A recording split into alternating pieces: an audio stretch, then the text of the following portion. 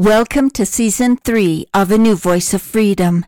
The podcasts are taken from the 4 volumes In Defense of Christianity, written by Ronald Keith Messer. Podcast 3 is entitled Temporal Law and Freedom. It hardly comes as a surprise to learn that we are mortal beings, tethered to mortal earth by mortal laws. For example, we are subject to gravity and the laws of gravity. We are subject to entropy and the laws of entropy, which means that things move from order to disorder, which brings death into the world. We are subject to time. Time is perhaps the most curious factor of all. Without death, time as we know it would be meaningless. We live inside a celestial clock. The spinning earth gives us our day. We divide our day into hours, our hours into minutes, our minutes into seconds, and our seconds into nanoseconds, and so on. The circling moon gives us our month, and the circling earth around the sun gives us our year. Time has no inherent meaning, for our celestial clock has been ticking for billions of years in endless repetition, and will continue to tick for billions of years more in endless repetition unless interrupted by some cosmic cataclysm. In our mortal world, only death gives time its meaning. Science tells us that entropy gives time its arrow. That is because death cannot be reversed by mortal laws. If science were not so blinded by paradigms, they would see that the above is why neither the Big Bang, nor evolution, nor accident could have created life. Mortal law manages death. That is its entire purpose. Evolution is a product of mortal laws only. As Christians, we believe in 2 kingdoms, the mortal kingdom and the immortal kingdom.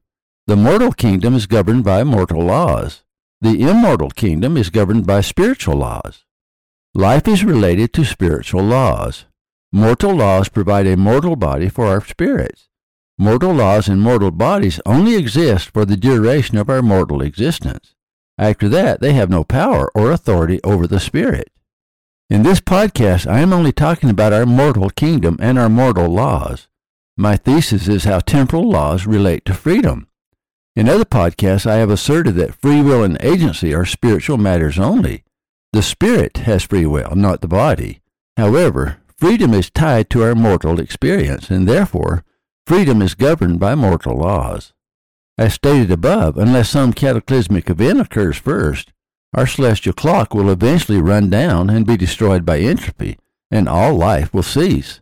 In the same way, unless some tragic event occurs, our physical bodies will eventually be destroyed by our biological clock. All mortal things suffer a heat death. As Gertrude said to her son Hamlet, Good Hamlet, cast thy nighted color off, and let thine eyes look like a friend on Denmark. Do not forever with thy veiled lids seek for thy noble father in the dust. Thou know'st 'tis common, all that lives must die, passing through nature to eternity. We accept the laws of nature. We bow to them. We have no choice. I have been to Saint Augustine, Florida. I have drunk from Ponce de Leon's fountain of youth many times, but it turned out to be just water, and not very good tasting water at that. Despite drinking from the fountain of youth, I shed my youth like a snake that sheds its skin and grew inexorably and undeniably old, and my aching joints and brittle bones are rattling toward death. Because of entropy, mortal laws cannot give us immortality. That leads to the ultimate law of our mortal world. No sphere can rise above the complete set of laws by which it is governed. I am speaking of temporal laws only. By temporal laws, I mean the laws of nature defined by science. For clarification, temporal laws are defined by time. Temporal means time. That means they are subject to entropy. The laws aren't subject to entropy, of course. The laws are absolute. All laws are absolute. For the cosmos to make any sense, we must assume that everything is governed by laws, whether temporal or spiritual. Everything we see with our natural eyes, with our microscopes, and with our telescopes is governed by temporal laws. One set of laws governs Earth, another set of laws governs the solar system, another set of laws governs our galaxy, another set of laws governs a cluster of galaxies, and so on. Lower laws are governed by higher laws, and those higher laws are governed by still higher laws until we reach a single law, or single set of laws that govern everything temporal. If that governing law does not exist, then the cosmos would have dissolved into nothing billions of years ago. In fact, without a single governing law, creation would be like the carnival game whack-a-mole. As soon as one creation appeared, the hammer would fall and there would be instant extinction, only to have another pop up and disappear into endless chaos. Earth is a microcosm of all creation. For example, Earth is governed by many sets of laws. This is illustrated by the biological kingdom alone. There's a single law governing the entire biological kingdom. However, within that biological kingdom, there are a variety of kingdoms. For example, science divides the biological world into kingdom, phylum, class, order, family, genus, and species. Each of those is governed by a complete set of laws. Yet they all work together under a single set of laws and so on. The same is true for all fields of science. Ultimately, all laws of our earth are governed by a single law or a single set of laws. The same pattern is observed in the planets, moons, and stars and galaxies. There is perfect order, which suggests that everything is governed by a complete set of laws. Science is looking for that governing law. They call it the Holy Grail of physics. It exists. It must exist. And they must continue their search, but I doubt that they will recognize it even when they see it. After all, it was science that discovered the perfect order of the universe, and it was science who revealed what they call the Goldilocks zone that allows Earth to function against impossible odds. And yet, it was that same science that announced that it was all by accident.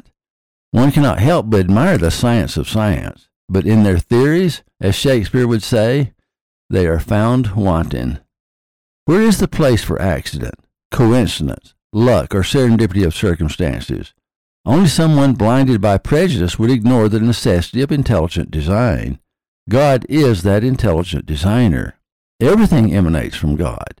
I don't know where God is. I have never seen him, but I would place him at the center of all of his creations. But in this podcast, I am limiting myself to temporal laws. Everywhere temporal laws are in effect, there is entropy. Any world where death does not occur would have to be governed by an entirely new set of laws. Immortality cannot come from temporal laws. Something can never come from nothing. That is why science is entirely wrong about its futile explanations about the origins of life. Life cannot come from mortal laws. Mortal laws cannot govern immortal beings. Immortal beings must be governed by an entirely new set of laws. In other words, the Big Bang cannot generate life, for anything created by the Big Bang is subject to entropy.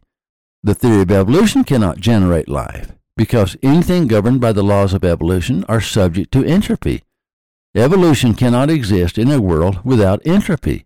There is no need for evolution in an immortal world. The purpose of evolution is the survival of the species. Evolution postpones death in living things, but evolution cannot grant eternal life. Without entropy, evolution could not exist. It is one of the greatest blunders of science to claim that life comes from evolution. Therefore, let me repeat the law stated above. No sphere can rise above the complete set of laws by which it is governed. From that law, we can extrapolate several limiting conditions. Condition 1. We cannot extend our life beyond the temporal laws. Condition 2. We cannot extend our technology beyond the temporal laws. Condition 3. We cannot extend our communication and travel beyond the temporal laws. Beam Me Up Scotty may be exciting to the imagination and make great TV, but no one can live outside the conditions of Earth law. Space travel is tethered to Earth. No one will be able to travel in space who does not take the conditions of Earth with him. One may try, but it will be a short experiment. With that in mind, we can learn the limitations of freedom as it relates strictly to temporal laws. Number 1. Freedom is a product of choices. Increased choices and freedom increases. Temporal law through technology increases choices. Therefore, temporal law increases freedom. We are entirely limited by the physical laws of Earth. Freedom is in concomitant variation to the number of choices available. Number 2. Our temporal freedom cannot exceed the freedom allowed by law. In other words, we cannot exceed the boundaries established by temporal law. Number 3. If we attempt to alter our natural laws, it will prove detrimental to mankind. Genetic engineering, even with all of its marvelous promises, can be a very serious threat to our safety. We need to tread carefully and control every single step. We simply do not know enough to alter nature. Number 4. If we obey the laws of health, our bodies continue to serve us well. However, we live under the condemnation of the biological clock. Our body goes through cycles. Eventually it begins to shut down, and no medicines or technology can prevent death. Immortality is a spiritual thing and cannot be brought about through temporal law. Speaking of the temporal and not the spiritual, we may draw a few more conclusions. Number 1. Man can imitate, but he cannot create. We are bound by analogy, and we can only learn by analogy. By that I mean, if it is not modeled by this earth, we cannot invent it or even imagine it. For those who think their imagination releases them from the laws of this world, they need to examine the forms of their imagination, for it looks an awful lot like things on this planet. Number 2. The only reason man is able to create anything is through analogy of that which temporal laws, by design, have already created. Even the wildest science fiction resembles images found on Earth. Most aliens from the imagination of our artists look like insects or sea creatures. We admire the imagination of man, but we accept their flights of fantasy only because of familiarity. Verisimilitude is necessary to all science fiction. Models of nature are merely a shadow of truth. Let me conclude with an observation, supported by my own opinion, of course, which I hold in high esteem. It is this. All the secrets of nature, both of heaven and earth, are revealed through analogy.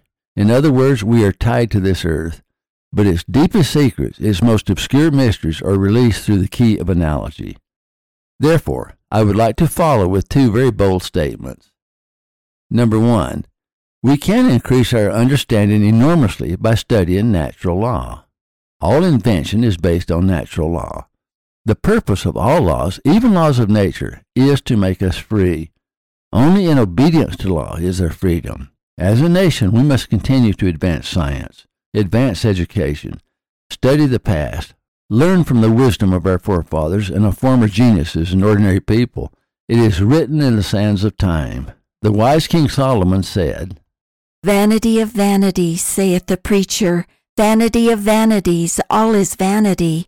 What profit hath a man of all his labor which he taketh under the sun? 1 generation passeth away, and another generation cometh, but the earth abideth forever. The sun also ariseth, and the sun goeth down, and hasteneth to its place where he rose. The wind goeth toward the south, and turneth about into the north, and it whirleth about continually, and the wind returneth again according to his circuits. All the rivers run into the sea, yet the sea is not full. Unto the place from whence the rivers come, thither they return again. All things are full of labor. Man cannot utter it. The eye is not satisfied with seeing, nor the ear filled with hearing. The thing which hath been, it is that which shall be, and that which is done is that which shall be done, and there is no new thing under the sun. Is there anything whereof it may be said, See, this is new? It hath been already of old time, which was before us. There is no remembrance of former things, neither shall there be any remembrance of things that are to come with those that shall come after. Ecclesiastes 1:1-11. Number 2, God created man, the earth, and the heavens. It is logical that everything he created would be a type and shadow of himself, that it would bear witness of his hand in the creation. By studying nature, you can see the hand of God. By studying his laws, you can discern the mind of God. By observing the heavens, you can see the face of God. All creation is a type and symbol of the Creator.